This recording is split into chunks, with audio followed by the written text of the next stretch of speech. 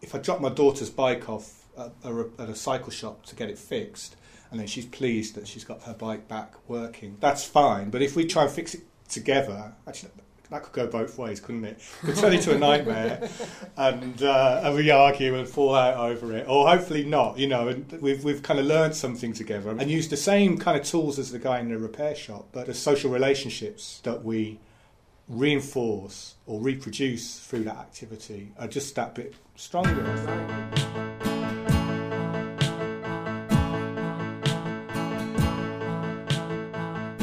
Welcome to the Restart Podcast. I'm Dave Pickering, and I make podcasts, and I spend most of my life online, but I've got no idea how to fix anything. But I've been invited to a party. It's called a Restart Party. And this party might just help me to understand the technology that I use every day and all the time. But what is a Restart Party? A Restart Party is a pop-up community repair event where skilled volunteers help people diagnose and repair their broken electronics. They are organised by the Restart Project, who are a London-based charity and social enterprise whose mission is to spark reflection and change in our relationship with gadgets. Each repair poses its own challenges, not just technical ones, but other challenges involving the way we think about electronics and the way that we think about society in general. Speaking of which, let's start today's show with an example. The thing I brought today was a Grundig battery-operated radio, which I bought in Berlin in 1956. And the guy that repaired it said it was beautifully made, better switches than we have on the equipment today. He was really quite proud, to be working on it. Probably you don't remember, but it was a top name in televisions and radios. It's equal to Samsung today. He said, the guy that repaired it said it's a wonderful little radio. The only thing that was wrong with it was that it was crackling. It was working okay, but it was crackling in the background. And he's fixed on that, but he worked on it. It took him a long time. He said, I can't work this out, he said. It's not in the radio, he said. It must be somewhere else. And it was in the batteries. The way the batteries were interlinked. You've used that radio all of that time, all of those years? I use it every morning. That's a long time to have something these days, comparatively. People throw things away so frequently. It's been an absolute pleasure and a delight to come along such a nice, friendly centre and have my radio fixed. So that was Paul talking to me at Abbey Community Centre in Kilburn at a Restart Party earlier this month. And I wanted to start today's episode with that lovely piece of personal history, because today's episode is about the history of fixing objects. And to get some idea of the history and the context around critical making, tinkering and fixing things, I went to the University of Sussex to talk to somebody whose focus of research and study is exactly that. My name's Adrian Smith. I'm a Professor of Technology and Society at the Science Policy Research Unit here at the University of Sussex. I'm a researcher and I'm interested in relationships between technology and society and the sustainable development of societies. I've got a particular interest in grassroots innovations, community groups and neighbours getting together and reappropriating technologies, developing their own innovations to try and improve their livelihoods, their neighbourhoods, and make them a bit more sustainable. In today's episode, we're going to be cutting backwards and forwards between my conversation with Adrian and snippets of conversations that I had at that Restart Party in Kilburn. We'll be looking at the general landscape of fixing that we currently have and looking at some of the precedents, social forces and ideas that have helped to shape that landscape. I have to confess to not having attended a Restart Party, which is something I should do really, but it's definitely a really interesting network, initiative, activity that speaks to a lot of the themes I'm really interested in. It's exploring values in a way that connects with all sorts of other innovations and movements, questioning the way technology is developed, is made available, you know, the way it kind of serves their needs or not, as well as going about it in a kind of sociable, community-building way. Right.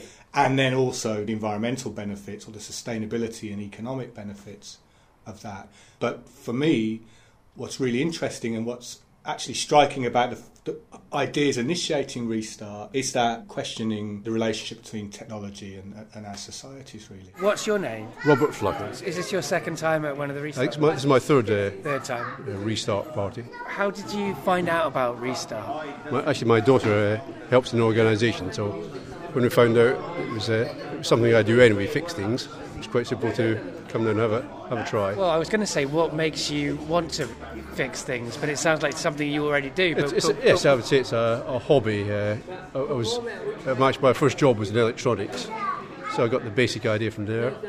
In fact, the job was repairing electronics. It was a production test on a factory floor, so that I was actually paid to do it. It turned out I actually enjoy doing it without the pay. It's like doing crosswords or puzzles. You have to know how the thing works. Sometimes you have to find out how it works, then find out why it's not working.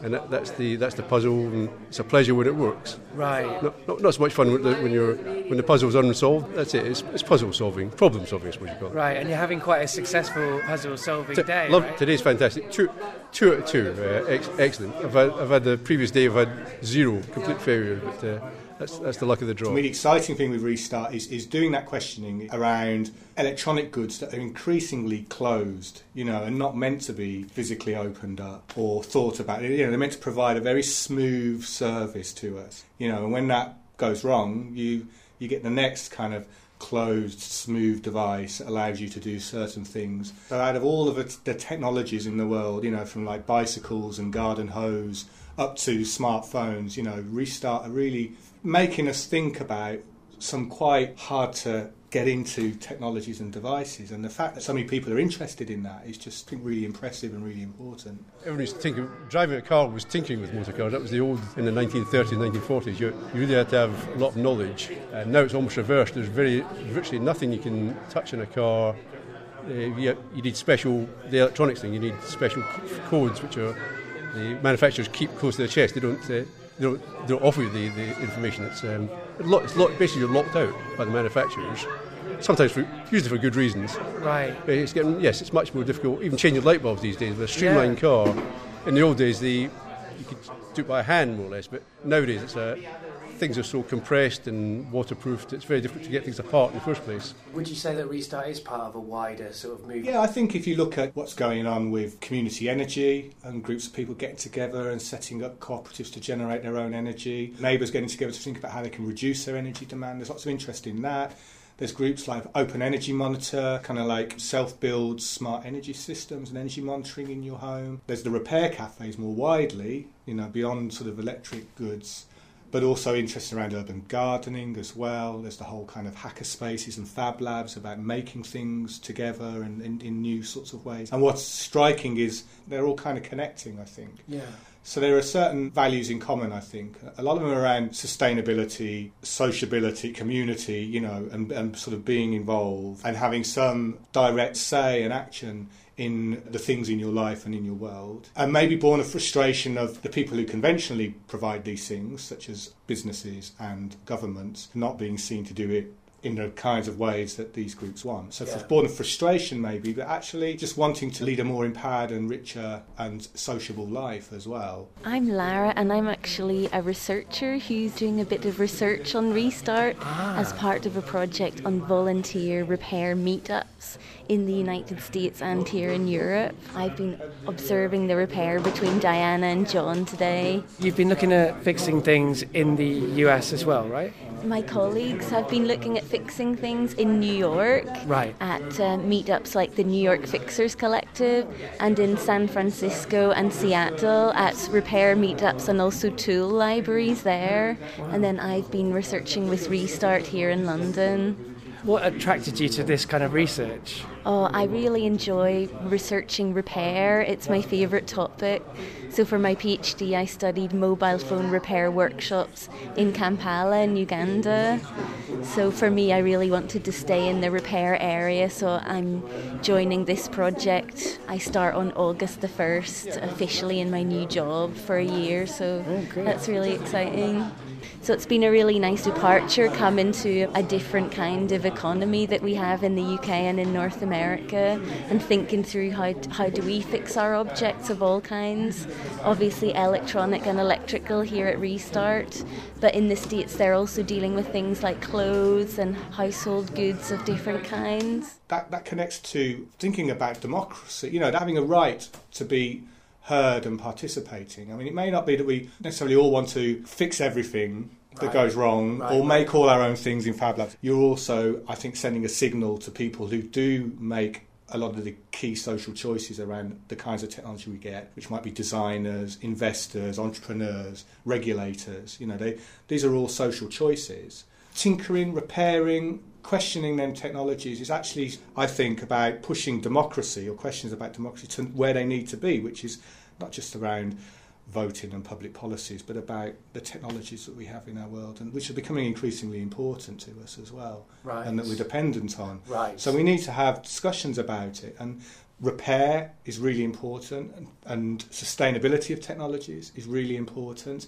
It can be quite a dry subject as well. Maybe not everyone's excited about it. So then again, I think the nice thing with things like restart parties, community energy initiatives, is people come together around the initiative, not about the technology per se, but it's another arena to talk about these kinds of questions and kind of raise awareness, maybe put pressure on other people who are involved in the chain of decisions to kind of reconsider the way they go about making them decisions. So that's what's happening now. There's lots of different groups, not just Restart, other groups all over the world, right? As far as I understand, growing around these issues, coming from different sides, to the same, sometimes to the same points, or coming from the same point to somewhere adjacent with each other. That will be, I guess, partly a reaction to where we are now, but it won't just exist on its own. How does what's happening now, how do we situate that within a sort of more broader historical sort of sense of tinkering and making and critical remaking and all sorts of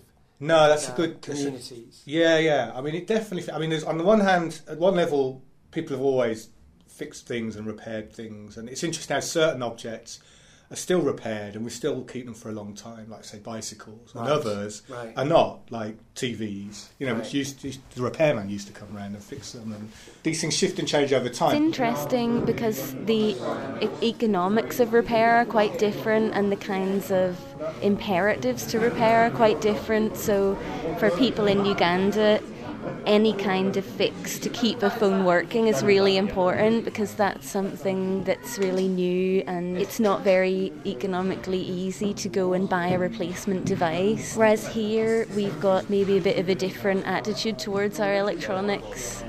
So I think we could learn a little bit from the Ugandans in that respect. And maybe the costs of electronics in Uganda reflect a bit more the kind of processes that go into them, whereas here we operate a lot on contract phones, so we get a new mobile when we sign on to a new contract and we don't have to pay for it. Whereas the vast majority of Ugandans are on pay-as-you-go contracts. So really for them the phone is an upfront expenditure, so it's a very different way of kind of consuming electronics. So I think if we were to always have to buy our phones, we would kind of have a bit of a different attitude towards them. There are so many different kinds of objects here, like this looks like a dictaphone, and this looks like a very old radio that this gentleman is obviously so attached to. And so it's not just about the economics either.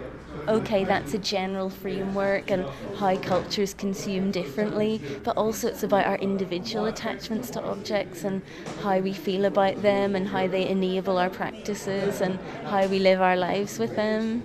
I think more relevant to, I guess, some of the ethos behind restart parties is a more political challenging and questioning technology through kind of material activities, through tinkering, taking stuff apart, or even trying to develop your own technologies. There has been that sort of questioning historically and in the past, and one that I've studied was a kind of movement for socially useful production, as it was called back then. And this emerged in the sort of mid-1970s and really came out of grassroots trade unionism, really. So kind of workers who were threatened with automation and new technology coming in, so like computer-controlled manufacturing equipment, and were worried about their jobs or being de-skilled and having their jobs degraded in some way. And what was interesting is that workers at the UK company called Lucas Aerospace were doing the usual things back then. So they were going on strike and they were occupying the factory and trying to resist this kind of wave of automated technology that investors and management wanted to come in. As well as just resisting it, they argued that no, we're not against technology. We want technology that's socially useful. They did a survey of all their factories, about 17 around the country, and what sort of tools were in the factories and what skills people had. And workers, led by their local shop stewards, so very much on the shop floor, came up with an alternative plan for the company and thought about the sorts of products that they thought would be socially useful, given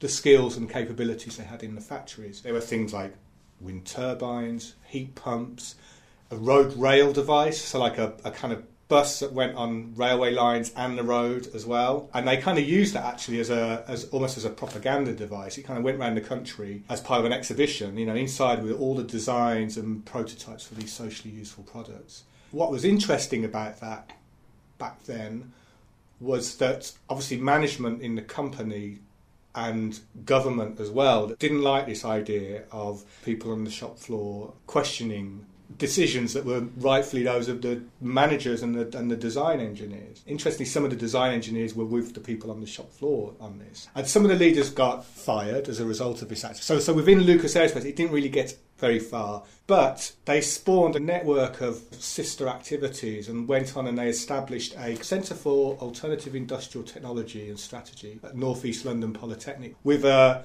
mission to promote this activity and encourage others to do it. So workers in factories like Chrysler, Vickers that made tanks were also developing their own alternative plans. What was interesting was that at Lucas, as well as at some of these other companies, a lot of their products were for the military, making weapons or the components for military aircraft. So part of the argument with socially useful production was, why is all this public money going on these weapons of war when we could be making technologies that are much more socially useful? So, play equipment for kids, mobility devices for the disabled, kidney dialysis machines, renewable energy technologies. We've got all this ingenuity and skills. And there was an environmental theme to it as well, around longevity and materials used. They were aware of the sort of environmental issues. So within Lucas, it didn't get anywhere. They persisted with it. It spread to other factories, but then workers in Scandinavia and in Germany started doing this as well. It made links to people in Australia, in the US as well. This what became known as the Lucas Plan, and people at the grassroots level of the factories doing their own designs and using their skills to suggest things kind of really caught the imagination of quite a number of people. And I think maybe the most advanced it got back then was in London, where the GLC, the Greater London Council then, a quite kind of left-leaning Labour council was voted in about 1981, of which Ken Livingstone became the leader. Manufacturing was declining in London drastically, like many places around the country, and they were committed to trying to think of an alternative to that, but in a way that was committed to sort of industrial democracy and alternative technologies. So they put a little bit of money in opening up what they called technology networks. So these were community-based workshops, and there were 5 of them around London that were inspired by the Lucas Plan and linked to that sort of movement. And the idea was that it connected the tools and knowledge of technicians at some of the local polytechnics with the communities. So these workshops were kind of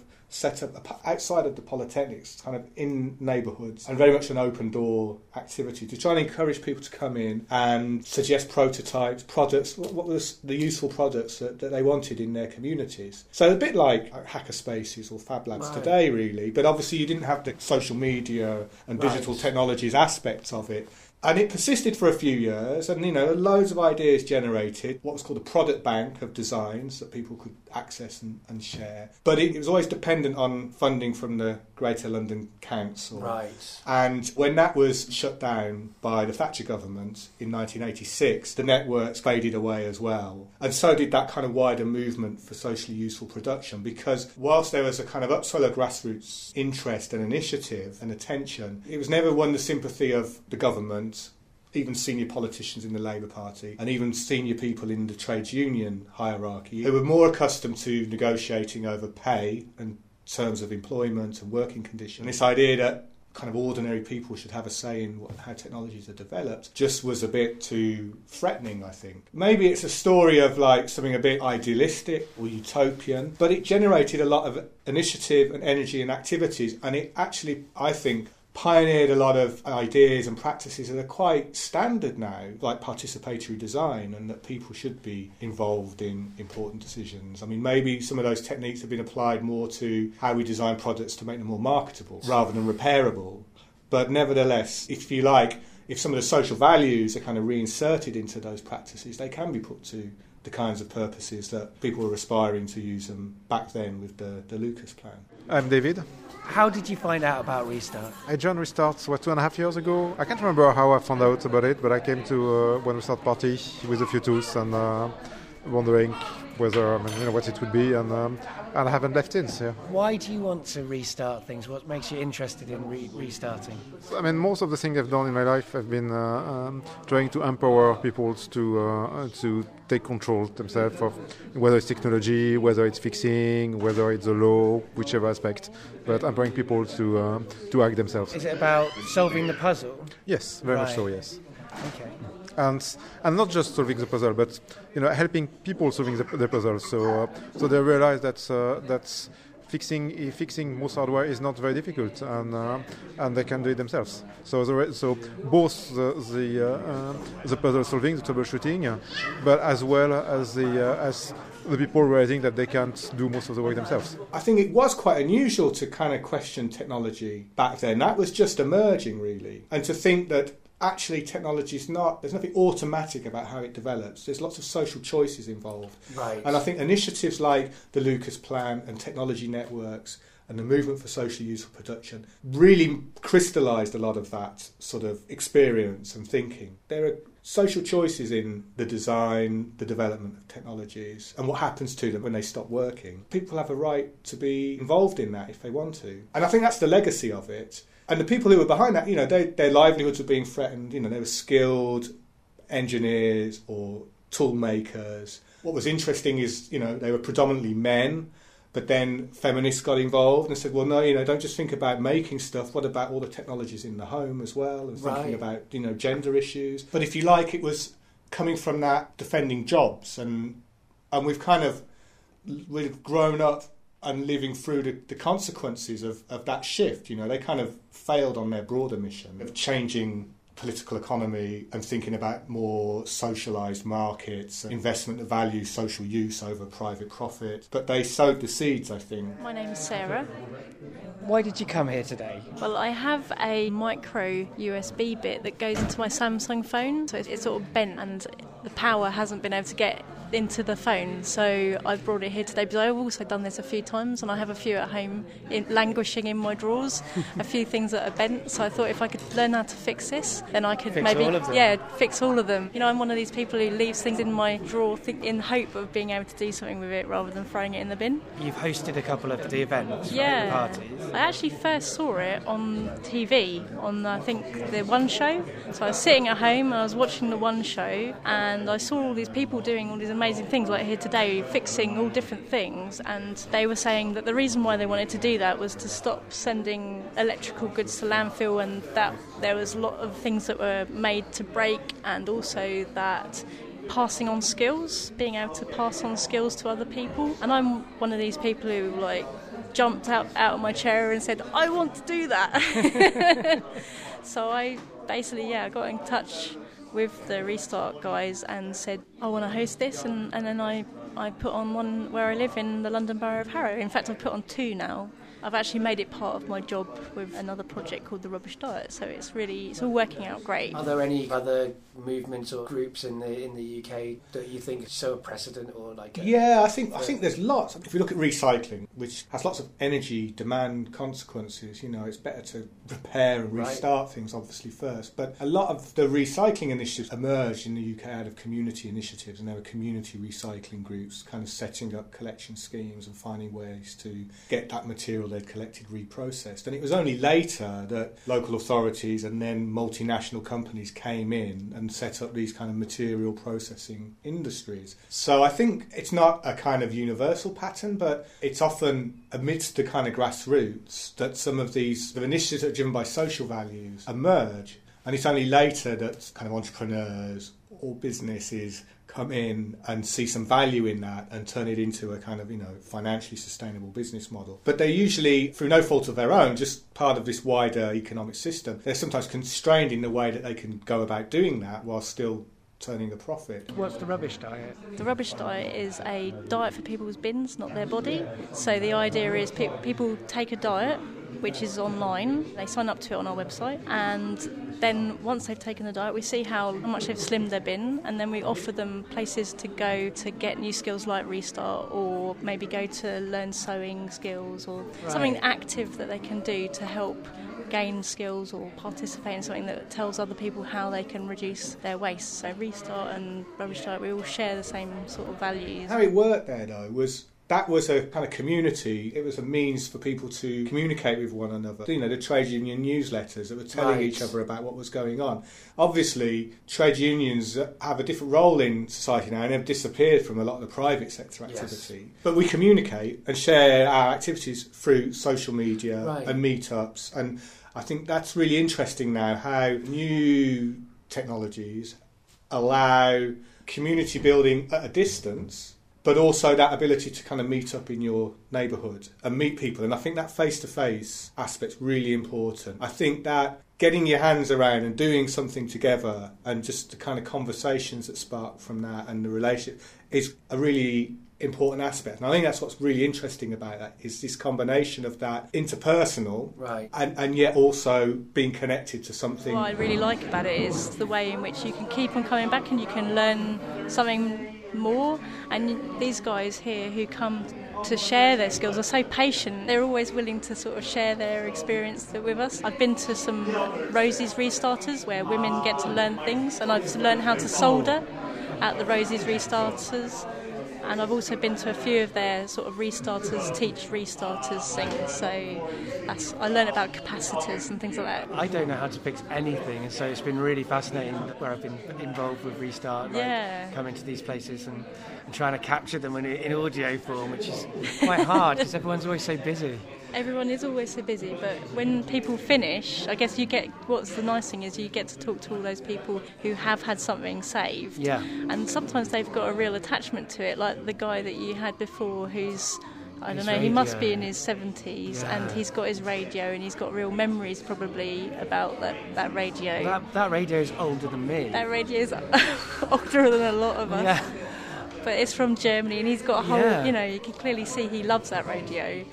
It's easy to think of objects as just like consumerism and all of the bad things that come with that. And the interesting thing about doing this Restart stuff is suddenly I've sort of gone, oh, yes, they are that, but they're also people's memories. They're also like important things to people. People have lots of emotions towards these things that we make. I mean, I see these things in a very kind of dynamic way, really, a messy way. It's very anarchic, people kind of doing things and pushing, and maybe sometimes that becomes an aspect of a wider movement that does get some quite significant shifts in regulation or criteria for investing. We do get more sustainable products and technologies in society and build more sustainable relationships and economic models. But other times not, it's just a fun initiative thing, and it's enriching for people who are involved in some way, frustrating also. They take that experience on to the next things they do in their lives. And so it kind of goes on, really. The most important thing, though, is that people have opportunities to engage in these sorts of ways. There are spaces and events and time in their days, and they're encouraged and they can access the skills and tools they need to express themselves in that way and fulfil their sort of social values, really. Now there are opportunities and interest to put these design principles and ideas into practice, but they've been around for a long time now. Victor Payek, as he wrote the book called Design for Real Life in the mid-70s with a lot of these sorts of ideas, and it's nothing inherent to the ideas that are going to make them succeed. It's people wanting them to happen, you know, in business, in government, in markets, but also in communities and societies as well. When people kind of engage and want to make it happen, there are these tools and practices out there to draw on. It's not a design question. That's why for me it's a kind of social and political question, really, because it's about how do you mobilise this stuff. And I think the great thing about repairing and restart parties is that with sustainability, a lot of it's about telling us what we shouldn't be doing or need to stop doing or do less or do in more inconvenient sort of ways. When really, and research shows this, if you really want to motivate people, you need to make it a positive thing, a fun thing to do, a rewarding, you know, an enriching experience. And I think some of these spaces are achieving that. Mixing together the audio for this episode reminded me that history is made up of people. The history covered today is just the tip of the iceberg, and I look forward to learning more about people and communities changing their relationships with gadgets in future episodes. Speaking of which, next month we'll learn about the negative environmental impacts that can go into the manufacture of the kind of devices that get fixed at restart parties. And we'll look at an exciting new project to measure how repair minimises these impacts.